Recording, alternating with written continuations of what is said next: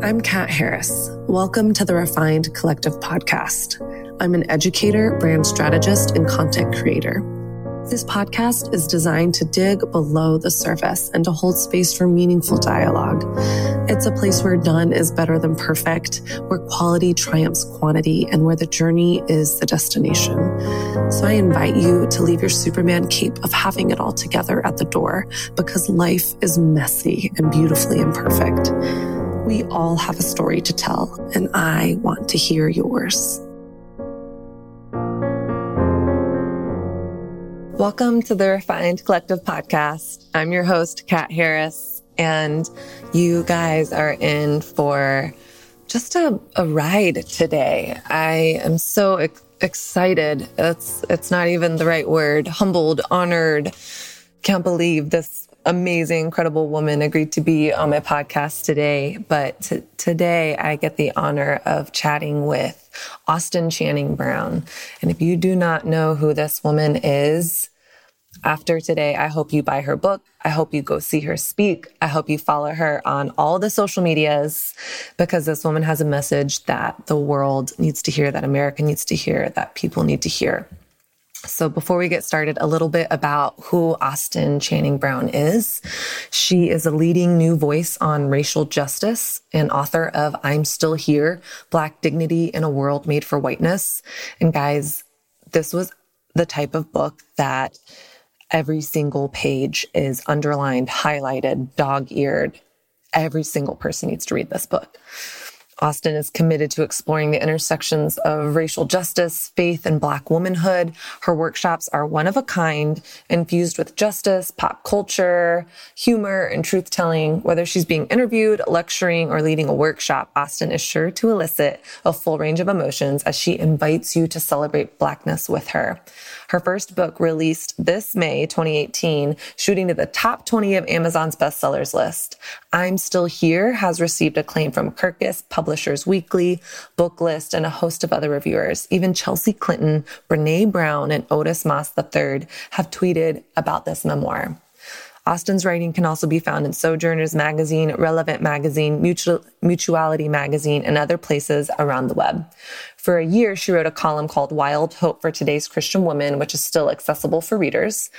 I'm Still Here has been featured in Religion News Service, On Being, the Chicago Tribune, Shondaland, Pop Sugar, Relevant, Bitch Media, and more.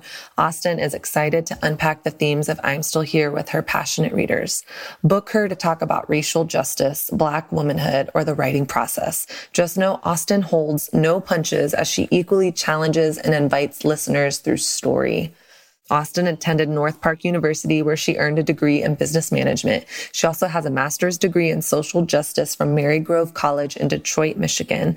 Since earning her master's, Austin has worked with nonprofits, churches, parachurch ministries, and universities in both the urban and suburban context for the advancement of racial justice and reconciliation.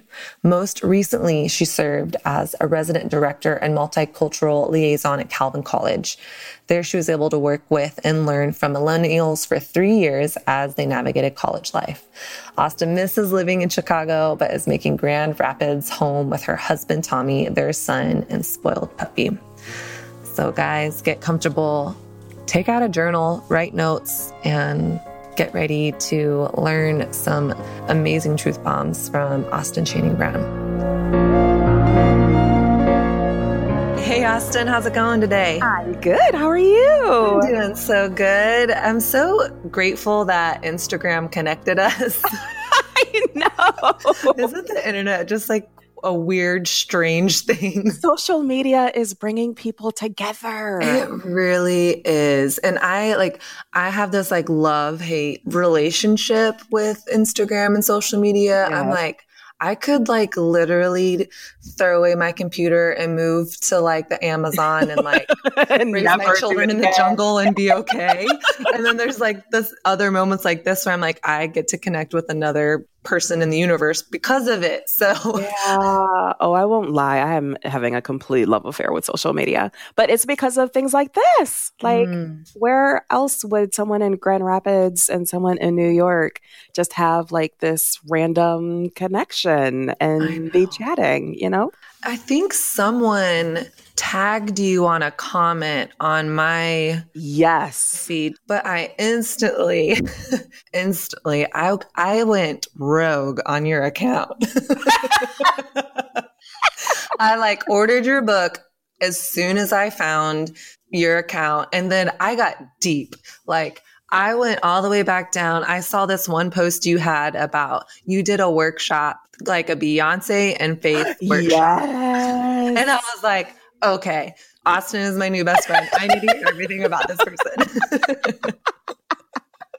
I love it. Beyonce also bringing people together. Yes, baby, Queen Bee. I will admit to you that I cried at the Beyonce concert when she sang Whitney Houston a cappella. Oh, she's my favorite. Her evolution has just been so much fun to watch. Yeah, we could do a whole show about her. We really could. We could do a couple of shows about her. People are probably so sick of me because I bring everything back to Beyonce. I'm like, oh, we were talking about how to change a tire. Well, that reminds me of this one time Beyonce. Listen, the people need to know. The people need to know. So maybe just like in a nutshell, what was your Beyonce and Faith workshop about? And can you do it again? I hope so. So I did it for a faith and music themed conference. Mm-hmm. And it's so funny because the organizer was like, so is there something you could do? And he's just, a friend. And I thought, well, I don't know I'm not a music connoisseur, I don't know. I like Chance and Beyonce, but I don't know if I could lead a workshop on it. And then I was like, wait, Beyonce just dropped Lemonade. Surely there is something I can find Lemonade that would resonate. And so my workshop is called Beyonce Takes Us to Church. Yes. And essentially what I do is unpack the visual album that she did. Mm-hmm. And so I pull out the references to religion, which the album is packed with. Mm-hmm. And it gives me an opportunity to, she just covers so much ground. So it's an opportunity to talk about love. It's an opportunity to talk about Serena Williams and why featuring Serena was so important. Mm-hmm. Talk about grandparents and our history, because, she mentioned so much about her own grandparents and even Jay-Z's mother. And so yeah, the whole album is just really an opportunity to talk about Black womanhood. Mm-hmm. And I thought that was so interesting because there were so many people who were like, I don't get it. Right? Like they watched it and they're like, it's beautiful, but I don't understand it. So it really gave me an opportunity to sort of unpack it and say all these references have to do with Black women. Yes. And the thing that I think is so incredible about Beyonce, well, I think there's a million things that are amazing about her, but she is so committed to excellence in her craft, which I think is such a reflection of the gospel. I think that it can feel like, oh, the gospel, the good news of Jesus means like get all these people to bow their heads and pray a prayer, which it can also mean that. But if God came to make all things new and to redeem and restore the universe, then what does that mean to be a redemptive voice in the music industry? What does it mean to be a redemptive and restorative and also creative voice in the finance world, in the law world, if that's what it's even called? Clearly, I'm not in the law world.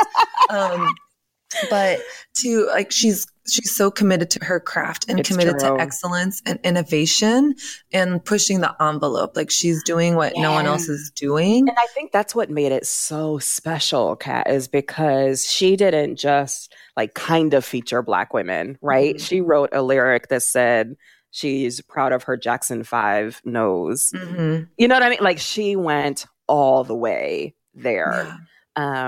So creatively with such beauty and perfection and weaving so many references together. So yeah, it honestly is probably my favorite workshop that I've done. Well, whenever you want to come to New York and do that, you are welcome. Let's book it. I actually did. I got asked to speak at a women's Bible study, and my whole talk was started off a line from Lemonade where she says, I found the truth beneath your lies. True love never has to hide. And I was like, let me tell you something about love. Like true love never has to hide. Like that is so true. So maybe we can do a joint Beyonce workshop. Yes. Here for that. Here for it. Oh, it's so good. Well, I want to kind of dive into your book. I'm Still Here. It's impacted me so much. And I think every single person on the planet should read it. And I know you're a new mother. Your little baby is 1 now. And yes, there might be sounds between him and the dog.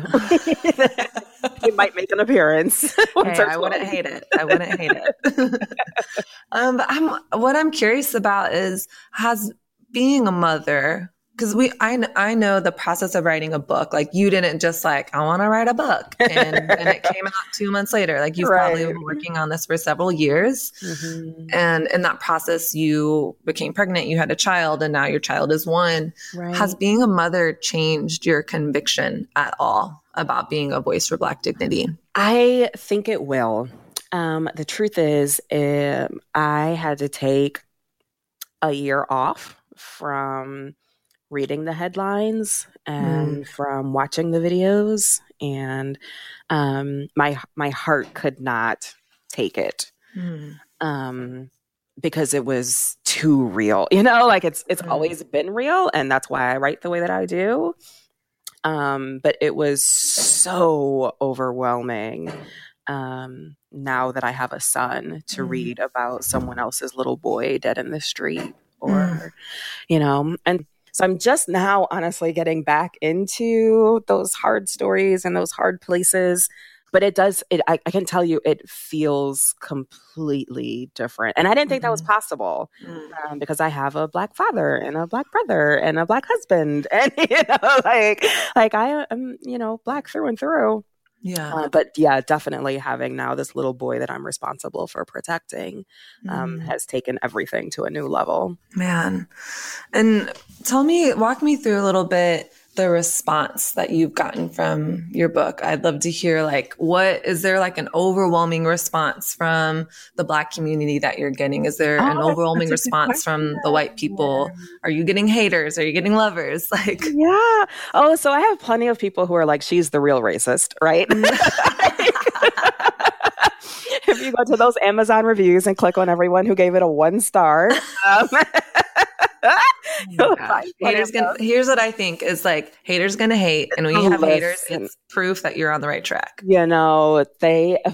Funny enough, the terrible reviews were the first ones that I got because Amazon has a program where you can get comments on your book early because they send it out to just people who offer really good commentary, period, on books. And so my book first did not go to friends, did not go to people who love me. My book first went to complete strangers. Awesome. And the reviews didn't look great in January before the book released, 5 months later. You're like calling your mom, call your aunt, call your sister. Oh no, what have I done? And my husband looked at me and he said, Austin, would you change one word? Is there anything that you would change so that this reviewer would like the book? And I was like, no, I wouldn't. And so I just had to live with the terrible reviews for about 5 months. And then the book released into the world, and I couldn't believe it. I really couldn't believe it. I really had envisioned I had envisioned my book not reaching a Black audience because the sort of Christian evangelical publishing world can be so white, And I thought that the white people who got a hold of it would put this puppy back on the shelf after they read the first sentence, right? So I was like, maybe I should not have done this. Maybe. Because one of the first sentences, the very opening page of the book is white people are the worst. I was like, ooh, this is going to be fun. And that's what I thought, Kat. But then I realized that maybe that's not fun for everybody. So all that to say, I have been so pleasantly surprised that white folks have found this book to be extraordinarily helpful, and that it has reached Black women, particularly Black folks who are the only one. Who are the only one in their office, the only one in their church, the only, or who are a part of multiracial or predominantly white churches, colleges, conferences, and have just like, I regularly get like messages or Instagram or, sort of those kinds of updates that say this book was so affirming. And that makes my heart so happy. And every now and again, I even get a Black parent who will say that the book was helpful for them and they can't wait to give it to their daughter. And that is everything. It's everything. Yeah. Yeah. The response has been far beyond what I could have predicted. Oh, that's awesome. I mean, it's one of those books that I remember you and I were emailing back and forth because we connected on Instagram, and then I was like, I want you on my podcast. Right. Remember, I was like, you might want to read the book first. You're like, I don't know. Do you? I was like, that's really sweet, but did you read past the first sentence? I appreciate that and all, but do you know that I think you're really exhausting? I mean, I've been told that by a lot of different people, so for a lot of different reasons. What's really funny is that the white people who love this book also laugh at that line, right? So of course people of color laugh at that line. But white people who know they're exhausting are like, yup. Yeah. I sure am. Well, or my uncle sure is. Oh yeah. You're like, yep, been around that person. Right. Exactly. So I think it honestly, like reading that sentence reminded me of the very first podcast episode of the Refined Collective. I interviewed one of my dear friends, Nakia Phoenix, and we talked about like race and reconciliation and diversity. And I shared with her this story that now I'm like, oh my gosh, I was being exhausting, I think. I shared with her like this story when I was in elementary school, and one of my best friends was a Black girl. And like, I didn't know we were different. And I see. Her and I went to the bathroom together, and she was curling her bangs with a pencil. Got it. So I was like, give me your pencil. I want to curl my bangs. And I was trying to curl my bangs and nothing would happen. And I was like, how come my bangs won't curl? And she's like, you just gotta, and she like was trying to do it. And neither of us could figure out why my bangs weren't curling like hers. Funny. I love it. It like, to me was this like moment of innocence. But now looking back, I'm like, if she was the only Black girl in the class, she for sure knew we were different. Yeah. Right? Yeah.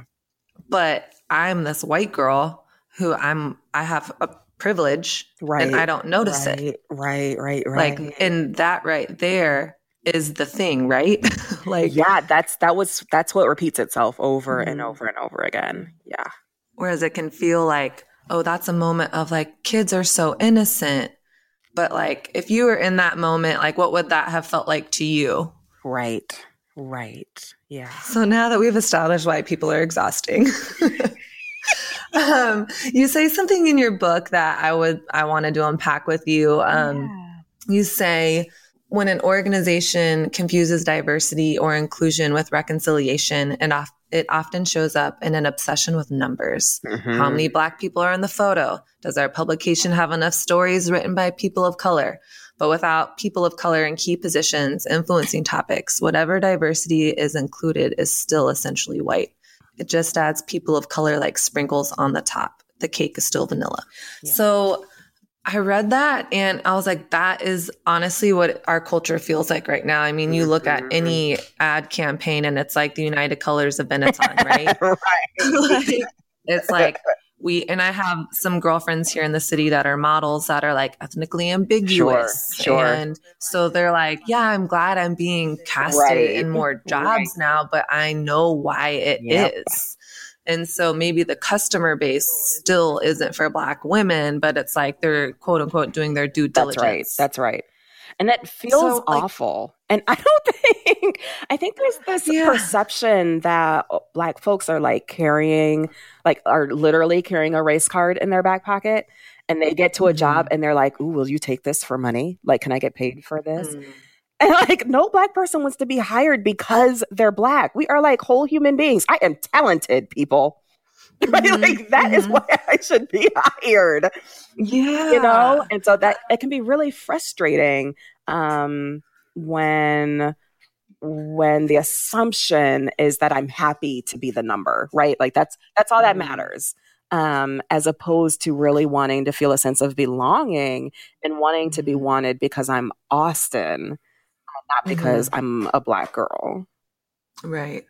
It's objectifying. It is. And it's yes, and it's reductive, right? It assumes that we are all the same and that I don't bring anything unique to the table. I remember once I was interviewing for a job, and it was one of those interviews where you like meet with this group, and then you meet with that department, and then you meet this pastor, and then you write like a gazillion interviews. Like by the end, you've actually done like 17 interviews.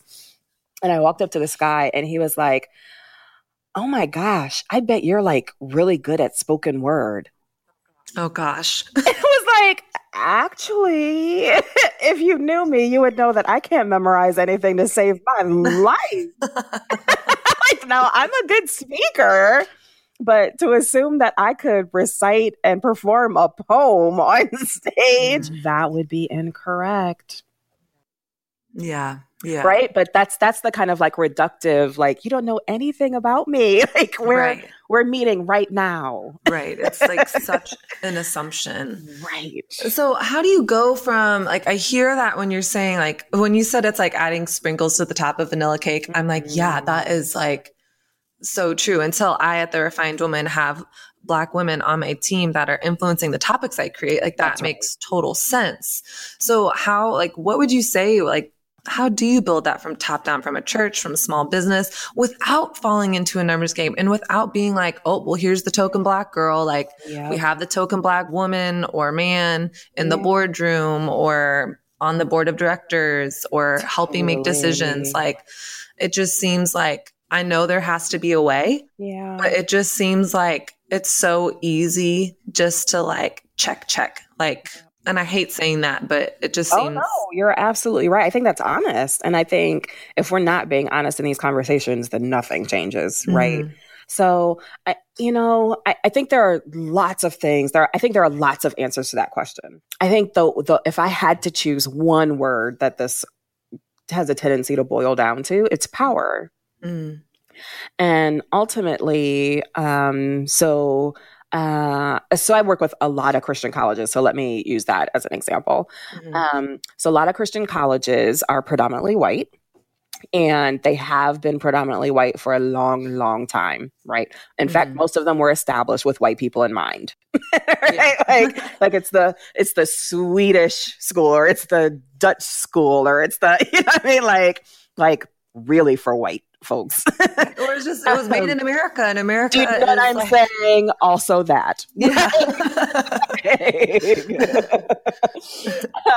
And we have a tendency to forget, right, that at one point in American history, Black folks were not allowed to go to college with white folks. Like that was like a whole era. And it wasn't too far away from now. It was not. It really wasn't. My grandmother is sitting in my living room right now. And when she went to college, it was not called a historically Black college. It was just the Black college.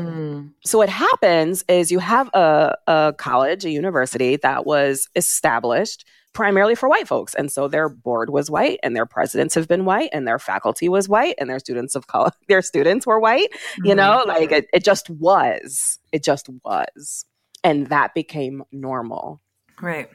And an entire culture was developed around whiteness. So the artists, the curriculum, the photos, the art, like the names of the buildings, right? Everything then also reflects whiteness. But you fast forward through history, right? And now people of color are welcome, but people of color who come are expected to maintain the culture that already is. Yeah. Right? Not to change the culture. So I remember being in school and never going to chapel services because the chapel services didn't reflect me. We didn't sing songs that I sang in church. We, there was very little about it that felt quote unquote Black. Mm-hmm. And so we started essentially lobbying for more diversity in our chapel services. And we didn't just want songs. We wanted someone who understood how gospel music worked, right? We wanted someone who could infuse Spanish into the songs, right? Like we didn't just want the university to like placate and just give us a couple sprinkles. Right.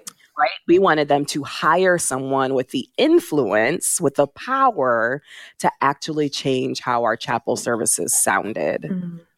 That's the difference, right? Mm-hmm. Usually what happens is they would hire a person of color who sings the exact same songs that we always been singing. Mm-hmm. Not hiring a person of color who would actually change the culture of those services. Got it. So it's not just like, well, today or it's Black History Month, so we're going to have a spoken word today. You got it. What would it look like every Friday? Mm-hmm. What would it look like for us to never have a chapel service where we don't sing at least one Black hymn? What would it look like to make sure that there's always 2 or 3 Spanish songs, or that we sing the song in English and then we sing it in Spanish? And that is how we function. Like that is a normal part of our service.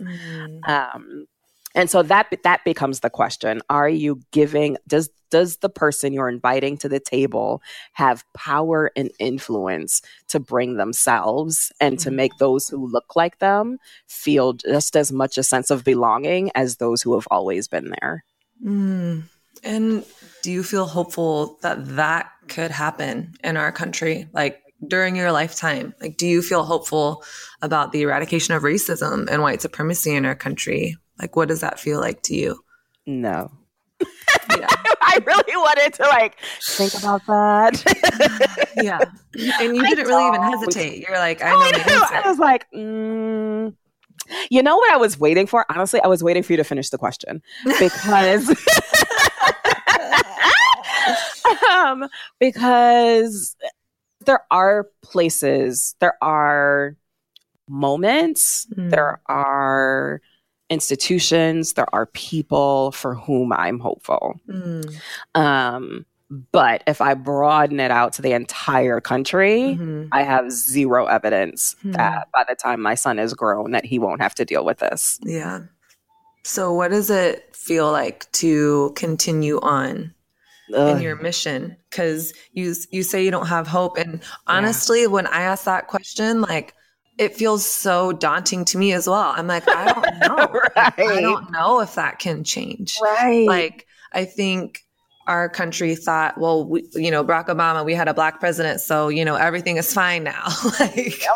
It's like, let's brush everything else under the rug and there's no problem. Yeah. And I have felt discouraged as a white woman. Like, it doesn't feel like there's hope, but still with like this tiny morsel of maybe a little bit of hope, like you still keep moving on.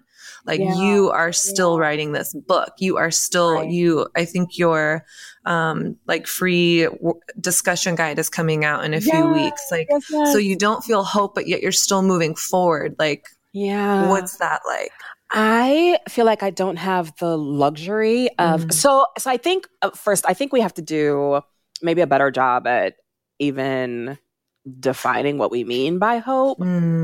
Right. And so the way that I interpret that question is people asking me, do I really honestly in my bones think that the country is going to change? No, I don't. I mean, maybe in like another, I don't know. I was going to try and put a number on it. I got I don't know. Yet I do wake up with some level of hope, like you said, and that I do believe that people are changing, right? So do I think the whole system is changing? No, not yet. But do I think people are being changed? Churches are being changed. Presidents of universities are being changed. Podcasters are being changed. Yeah, I do. I do. And so... but I just don't feel like I have the luxury of being able to be like hopeful and optimistic and sunshiny and You know, like whether I feel sunshiny or not, I still have work to do. Right. You know, it feels, my grandmother has been very, very generous with me in sharing our family history. And thank God for ancestry.com as well, which has contributed, lots of like evidence to our family history.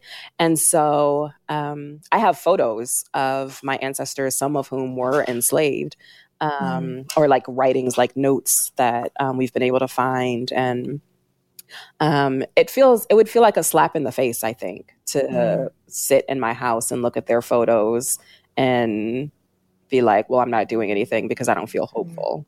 Like, what? Like, I think not to the ancestor who survived, lynchings, who survived slavery, who survived sitting in the back of the bus, who survived. Like, no. I have work to do, whether I feel great or not. Like, that is such a privilege. My privilege is being free. Right. My privilege is not only having to work if I feel sunshiny and Yeah. I mean, when I think of that, I think of like this, like a burning house. And then like, you're like, people have come out, you've been rescued from the fire. And then like someone asks you like, do you think the fire's going to be out? And you're like, I don't know. The fire's still going. That is like, I hope so. Good. But in the meantime, I'm going to grab this fire hose is what I'm going to go do. Like, why don't you grab some water too? Listen, let's see. Let's find out. Let's find out together. That should be my answer from now on. Let us find out if we could eradicate racism. Yeah. And I think even what you're saying too is like, I go back to the gospel and the God story of like, does systematic racism need to end? Yes, 100%. But I think change starts with the one. Yep. And God goes after the one. Yep. And that's what came up for me when you were saying is I'm like, it has to matter, right? Like, it's why I vote. It's like, I have some friends and family that they're like, I'm not going to vote. My vote doesn't matter. And I'm like, if it doesn't, then why are we here? Hello. Like, if the one doesn't matter, then what are we doing? Yeah. And, so I think we have to own whatever our power or influence is. And I think that's a trap that we fall into sometimes. We're like, but I don't run the organization. But I don't, you're right. I'm not the president. I'm not the CEO. I'm not the, whatever. I'm like, well, sure, but you work there. So what do you have influence over, and start there. And the more you speak up, the more you will find others who care too.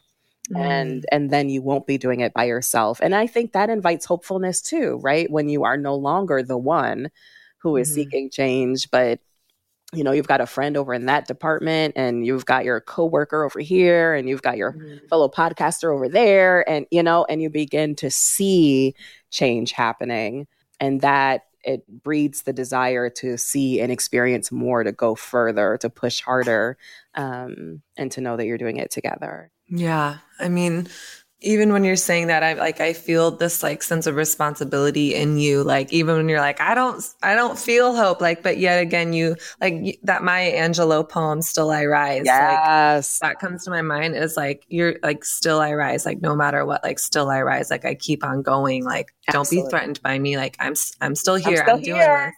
Still here. But you talk about in the book, like this experience that you've had a lot, and you said like a lot of Black people have of it's like you become like the token like spokesperson for like the entire Black community. And it's like that's not your role. Right. But yet here you are like writing this book and speaking on this. And then like, do you, even in like this interview and all the interviews you're doing, like, do you feel like that's, even though that's not what you want, that's like what you're doing at times? Well, that's a good question. So yes and no. It's really hard to put the Black community into words because there are things that are so similar about the Black diaspora that are the reason why we call ourselves the Black community. And yet our interests and backgrounds and upbringing and is so different and unique that you almost think, well, what does it mean to be Black, right? Like that could be a whole book. I'm sure people have written books about what it means to be Black. So it is the balance beam, right? And that's partly why I decided to write this book as memoir, because I am only telling my story, right? And I'm only telling what I learned. And then other Black folks can then enter in and say, ooh, I had this happen to me too, right? Or I've never experienced that before. You know what I mean? And so I try really hard to stay away from saying this is how all Black people experience the world, and saying this is how I experience the world as a little girl who spent a lot of time around white folks. And right. And maybe that will be similar for other people and maybe it won't. But I offer you my story, right, to begin with, and hope that it becomes sort of a foundation then for figuring out the people of color in your life. Have they experienced the same thing? Is it different? Is it similar? And so it just gives people a starting place, I think, as opposed to this is how it is. Right. Almost like you're in this room and it's like, it's dark in there. Right. And then you kind of turn on your little candle and you're like, hey, this is what I've experienced. This is what my life has been like. And I think the biggest thing about like fear's agenda is to keep us like small, hidden, stuck. That's right. That's right. And it's like, well, if I share this, like, what are people going to think? Or, like, I don't want to like be responsible. I want to be responsible for like the whole Black community. What if I say that's wrong? Or, that's right. But like, and I think it's at least what it seems like you're experiencing is that people are coming out of the woodworks, like lighting their candles and like, yeah, like actually this was my experience, or I had a really different experience, but now that you brought that up, it reminded me of this. Yes. Like, and that's what story does. It's like this wildfire. Exactly. And so the goal isn't to tell one story and for my story to be the story. The goal is to open the door to many stories. Right. But it takes someone going there first. Yeah. This episode of the Refined Collective podcast is brought to you by Austin Channing Brown's discussion guide for her book, I'm Still Here. Now, if you haven't read I'm Still Here, no worries. Just hop on Amazon right now and you can order it. That simple. Next, go to therefinedwoman.com/Austin, spelt like the city. Again, that's therefinedwoman.com/Austin, like the city. And you'll be able to click directly to get her free discussion guide that she created for people to go through this book in community. When I was reading the book a couple months ago, there were so many questions I had, and I just wanted to be able to talk with other people about it and even navigate my own racial biases and things that were coming up for me. So because of that, Austin created this discussion guide for people. On top of that, she created a video series that I cannot wait to watch. It will also be linked in therefinedwoman.com/Austin. People like Lecrae and Jen Hatmaker will be on the video series as well. It's going to be incredible. Guys, get on the I'm Still Here bandwagon, and I cannot wait to journey through this with you guys.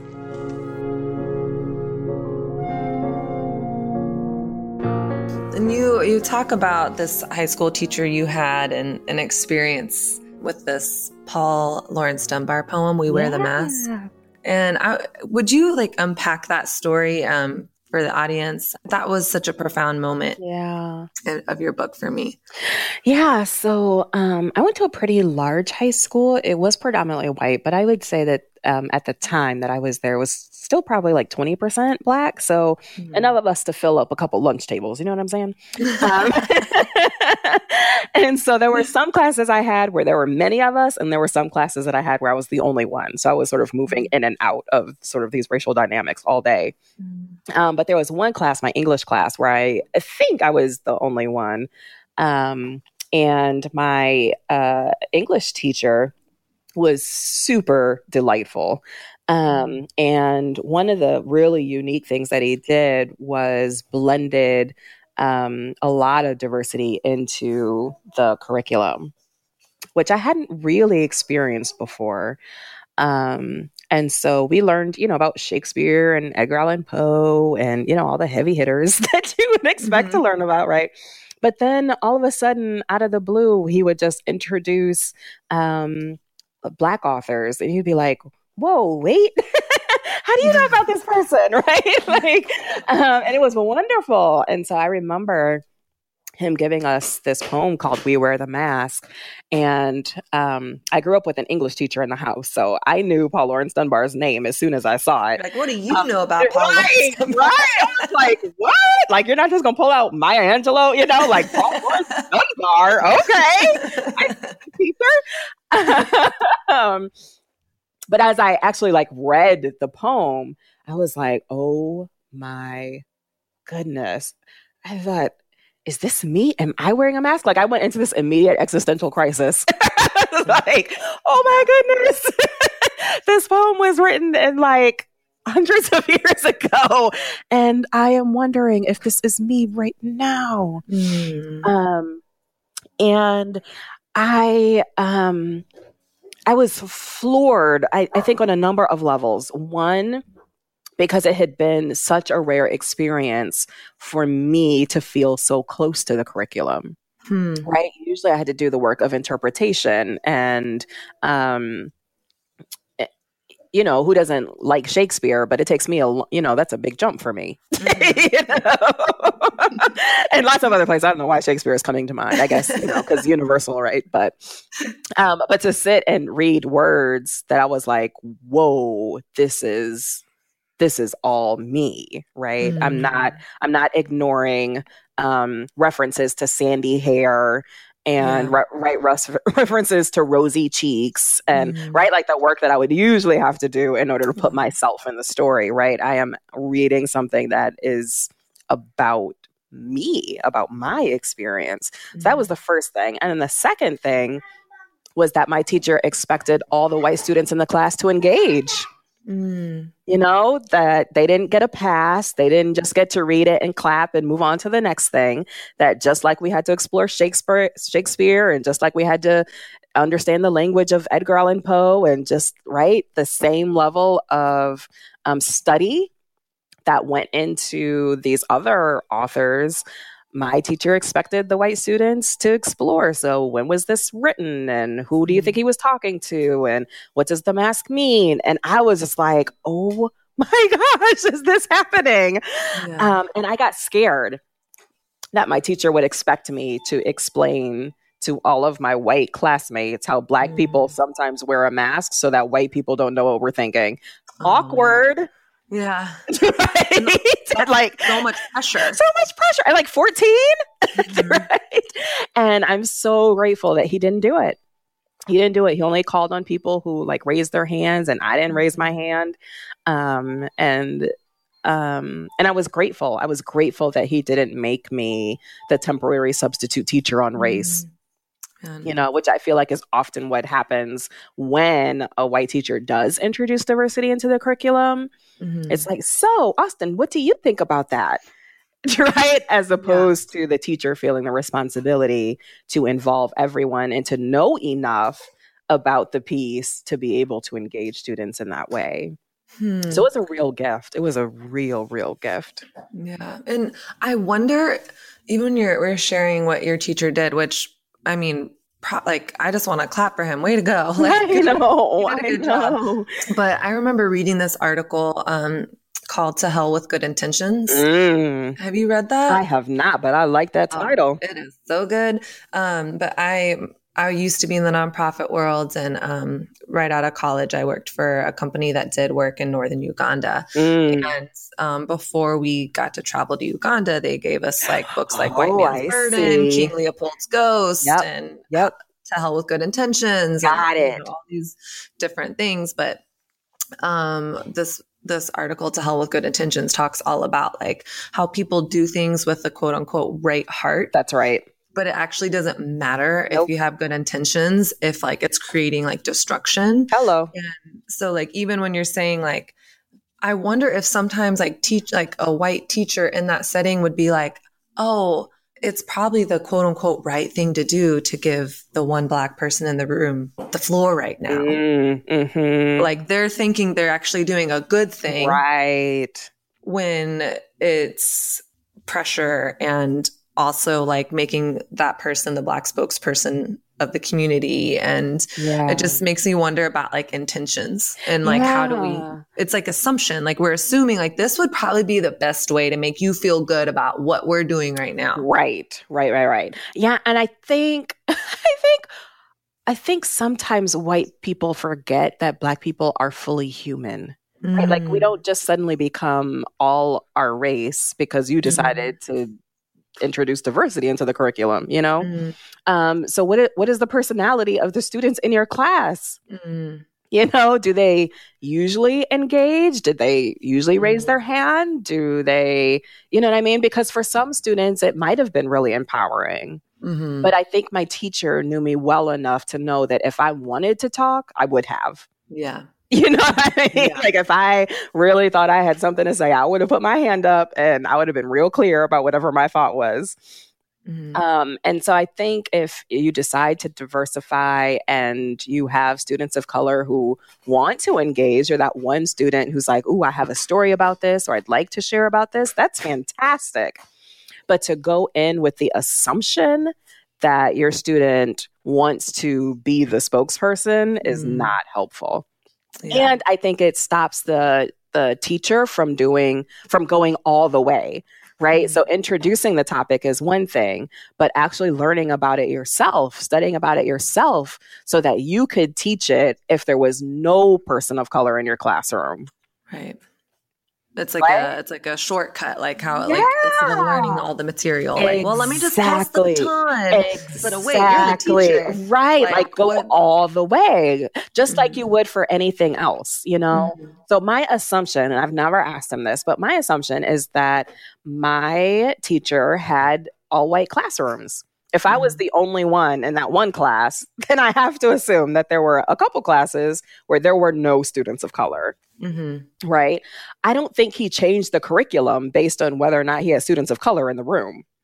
So I assume he put out the Paul Laurence Dunbar poem, whether I was sitting in the room or not. You know what I mean? And so he had to take responsibility for knowing when that poem was written, who was Paul Laurence Dunbar, right? Like he had to do all the work because there were no guarantees that there would be a student of color in his classroom. So that could be his quote unquote crutch, his proverbial crutch. Yeah, exactly. Well, there's a part in your book that I would love for you to read. Absolutely. And kind of as we like wrap this up, I feel like we could talk for like 10 hours. I'm like, we're just getting started. But it's on page 116 and 117. And yeah, I'd love you to read it and then we can chat about it. Happily. The moment Black Americans achieved freedom from enslavement, America could have put to death the idea of Black inferiority. But whiteness was not prepared to sober up from the drunkenness of power over another people group. Whiteness was not ready to give up the ability to control, humiliate, or do violence to any Black body in the vicinity, all without consequence. Ultimately, the reason we have not yet told the truth about this history of Black and white America is that telling an ordered history of this nation would mean finally naming America's commitment to violent, abusive, exploitative, immoral white supremacy, which seeks the absolute control of Black bodies. It would mean doing something about it. How long will it be before we finally choose to connect all the dots? How long before we confess the history of racism embedded in our systems of housing, education, health, criminal justice, and more? How long before we dig to the root? Because it is the truth that will set us free.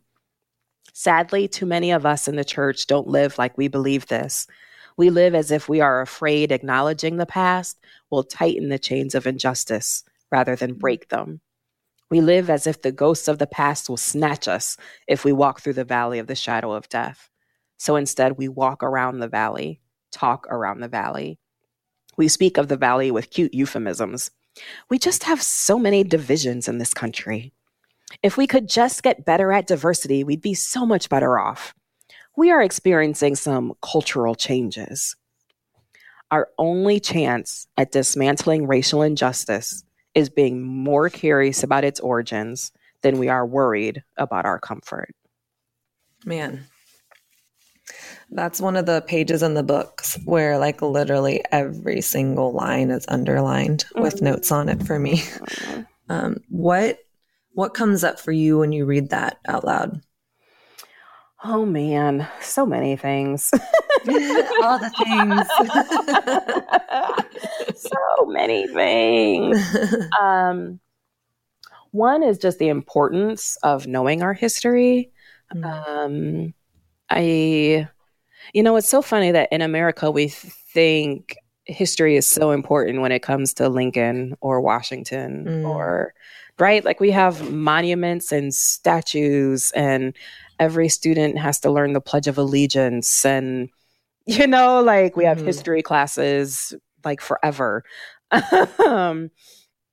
And so on the one hand, we so respect history and understand history's importance. And yet on the other, we have decided to relinquish the truth. We have decided not to tell the whole truth. We have decided that the pain is too much to bear, that it's not important, that we don't need to know it.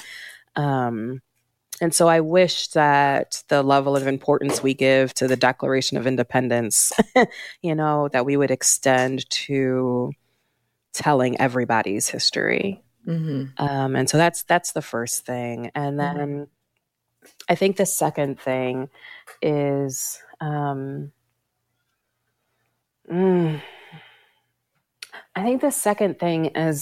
that I really, really believe that when we begin to tell the truth, we give ourselves the greatest opportunity for eradicating racism. I think when we talk about the criminal justice system, right, that when we tell the truth, we give ourselves the best opportunity for eliminating the disproportionate racism, right? I think when we really begin to tell the history of medicine and of healthcare in this country, that we'll have a better understanding for why Black women are at such greater risk when they give birth.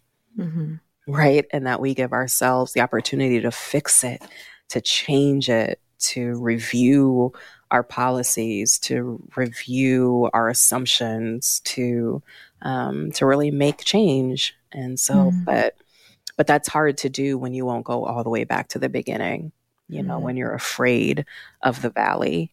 And I think there are some of us who don't have the luxury of being afraid. Like we have to do it even if we're afraid. And it's painful, it's not fun. It's not fun to revisit Black history in particular.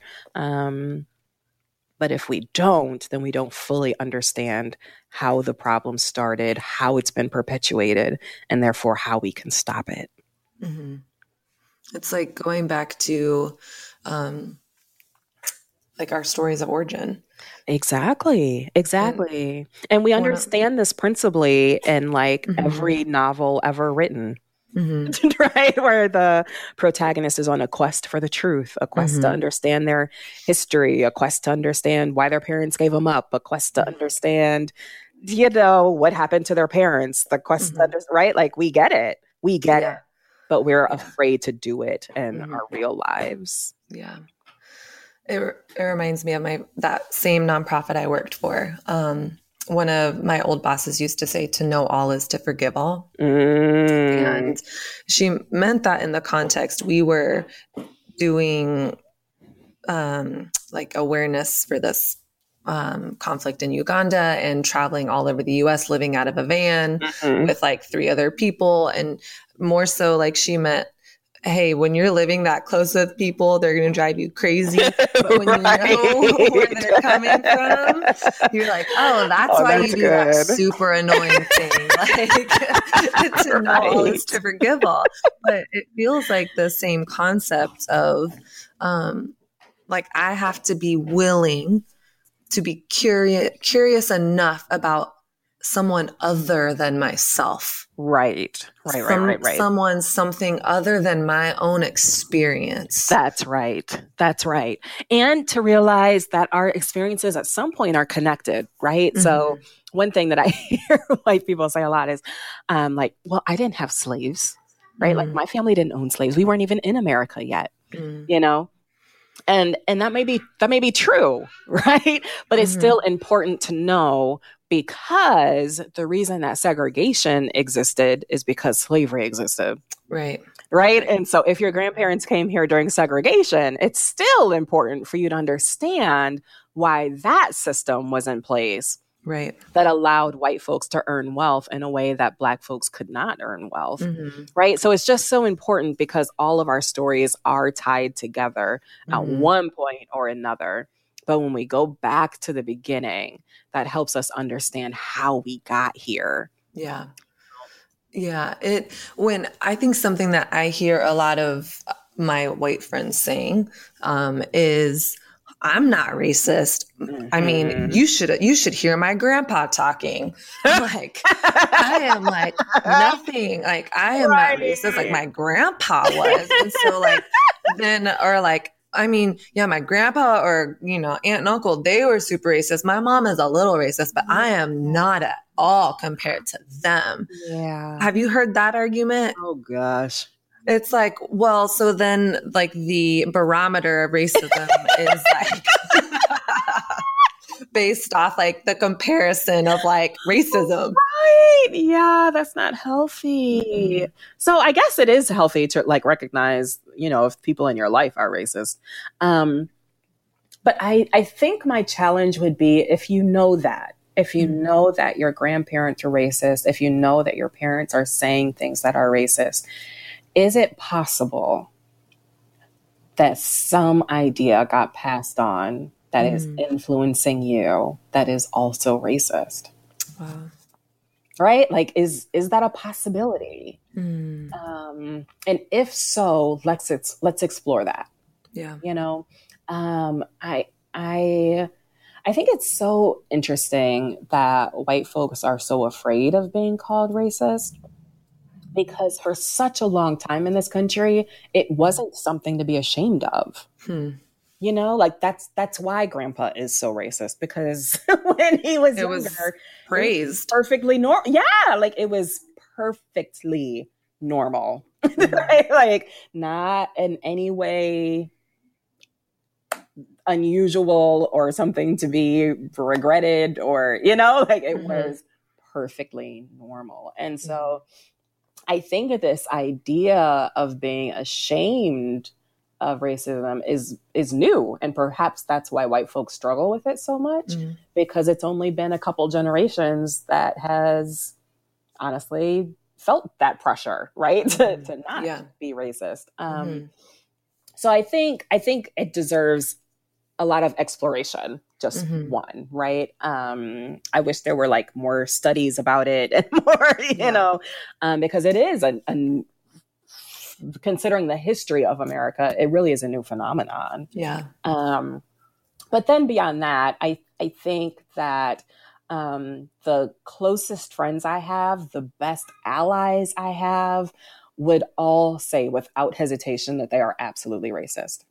And it's not because they're mean-spirited. It's not because they hold, signs at rallies that are derogatory. It's not because they use the N-word.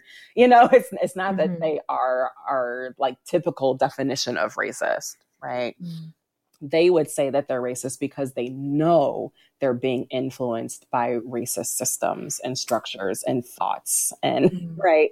And they don't shy away from that. In fact, they are always on a quest for that ding when they're like, ooh, that was a racist thought. Right? Or, ooh, my bookshelf is looking awfully white. Or, ooh, I can't believe I didn't catch that when I read this news story. You know what I mean? Like they're always on the lookout for it. And so they're experiencing a certain level of freedom that they're not afraid of it anymore. Right. They're being brave, right. And they're wanting to confront it, and they believe that they can get rid of it. right? They believe that they can reorder their thoughts. They believe that they can undo whatever was done. And they believe that they can do better for their kids. And that's really exciting. Yeah. It's like when I stop at I should not be racist. I just think should is like the worst word in the English language, because when I stop at should or shouldn't, I completely shut off my heart. Yep. I shut off where I'm really at. That's right. And the only time I'm truly able to grow is when I let myself actually go there. Yeah. Well, I know I shouldn't be racist, but I only like, even when you're saying that, I'm looking at my bookshelf and I'm like, well, crap. That's funny. I just happened to glance at mine. That's why I use that as an example. Oh, crap. Awesome. I'm like, well, hilarious. I have 2 Black authors on that bookshelf. I'm at my 20%. It's officially multicultural. You know what else I would say, Kat, is that I don't think we invite humor enough in this conversation. I'm thinking about how much we have laughed, even at things that ordinarily would not be funny. Yes. Yes. But I think it is like we are human beings and we are imperfect human beings. And to pretend that we have it all together on any one thing, including race, is absolutely ridiculous. Yes. And so when we embrace that we are still learning, when we, you know, like that we can laugh that you just looked at your bookshelf and went, oh, man. You know, but like, I got lemonade, so. Right. That's the journey, right? That's what we do. Like we point out areas where we can grow and then we commit to it. And we laugh that we haven't realized it before. Like, oh man, you know, and then we move on. Right. So I don't feel the need to shame you. I don't want to know who the 2 authors you've got are, right? Like I'm not going to go on Twitter and be like, y'all, I just had this podcast. And do you know she only has 2 authors on her? Do you know what I mean? Like, it doesn't have to be that way, right? Yeah. We can laugh and love and learn and grow without the guilt and the shame and the hiding and puffing oneself up larger than we actually are, you know? Yeah. Because the moment of growth, and I've learned this through like learning more about meditation, is they always, you know, I'm like, how am I supposed to sit down for an hour and just like be like, what the heck is that about? And they like, one of my instructors says like, the moment your mind wanders and you notice it, not judge it, but the moment you notice it and you have a choice to return back to like your tension or the prayer or whatever it is, that's the moment of growth. Oh, I love that. And it's not if your mind wanders, it's when. Yes. Yes. And so it's not like if I discover as a white woman, I have racism in me. That's right. I have racial biases. That's right. That's like, it's not if, it's when. When. And what do I do with that? That's right. Do I stuff it down? Do I judge it? Do I shame myself, other people? It's what, like, that's the opportunity for growth. That's the opportunity for growth. I think that's the perfect place to end. I don't want to say another word.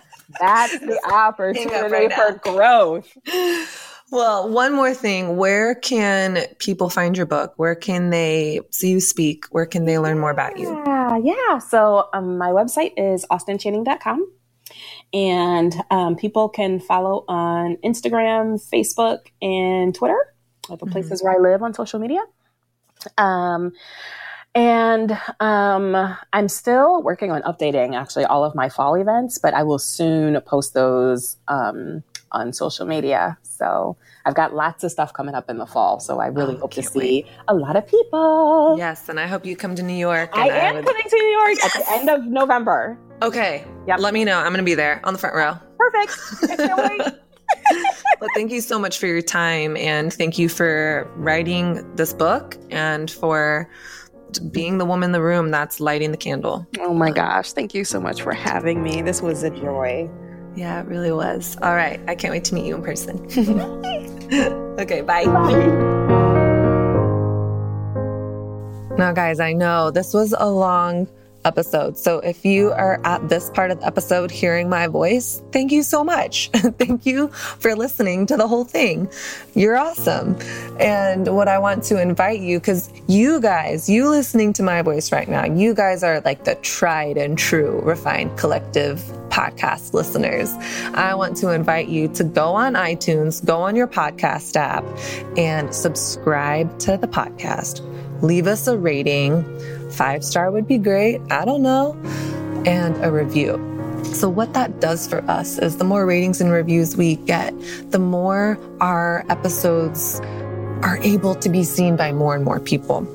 And it's also encouraging to know which episodes are standing out to you and which ones you love, what you want to hear more about. So iTunes, search the Refined Collective podcast, subscribe, leave us a rating and review. A recent one we got by one of our guests, Caduce, on our last episode. He said, I love listening to Kat on this podcast almost as much as I loved being interviewed by her for it. Seriously though, such valuable topics with so much insight to run with.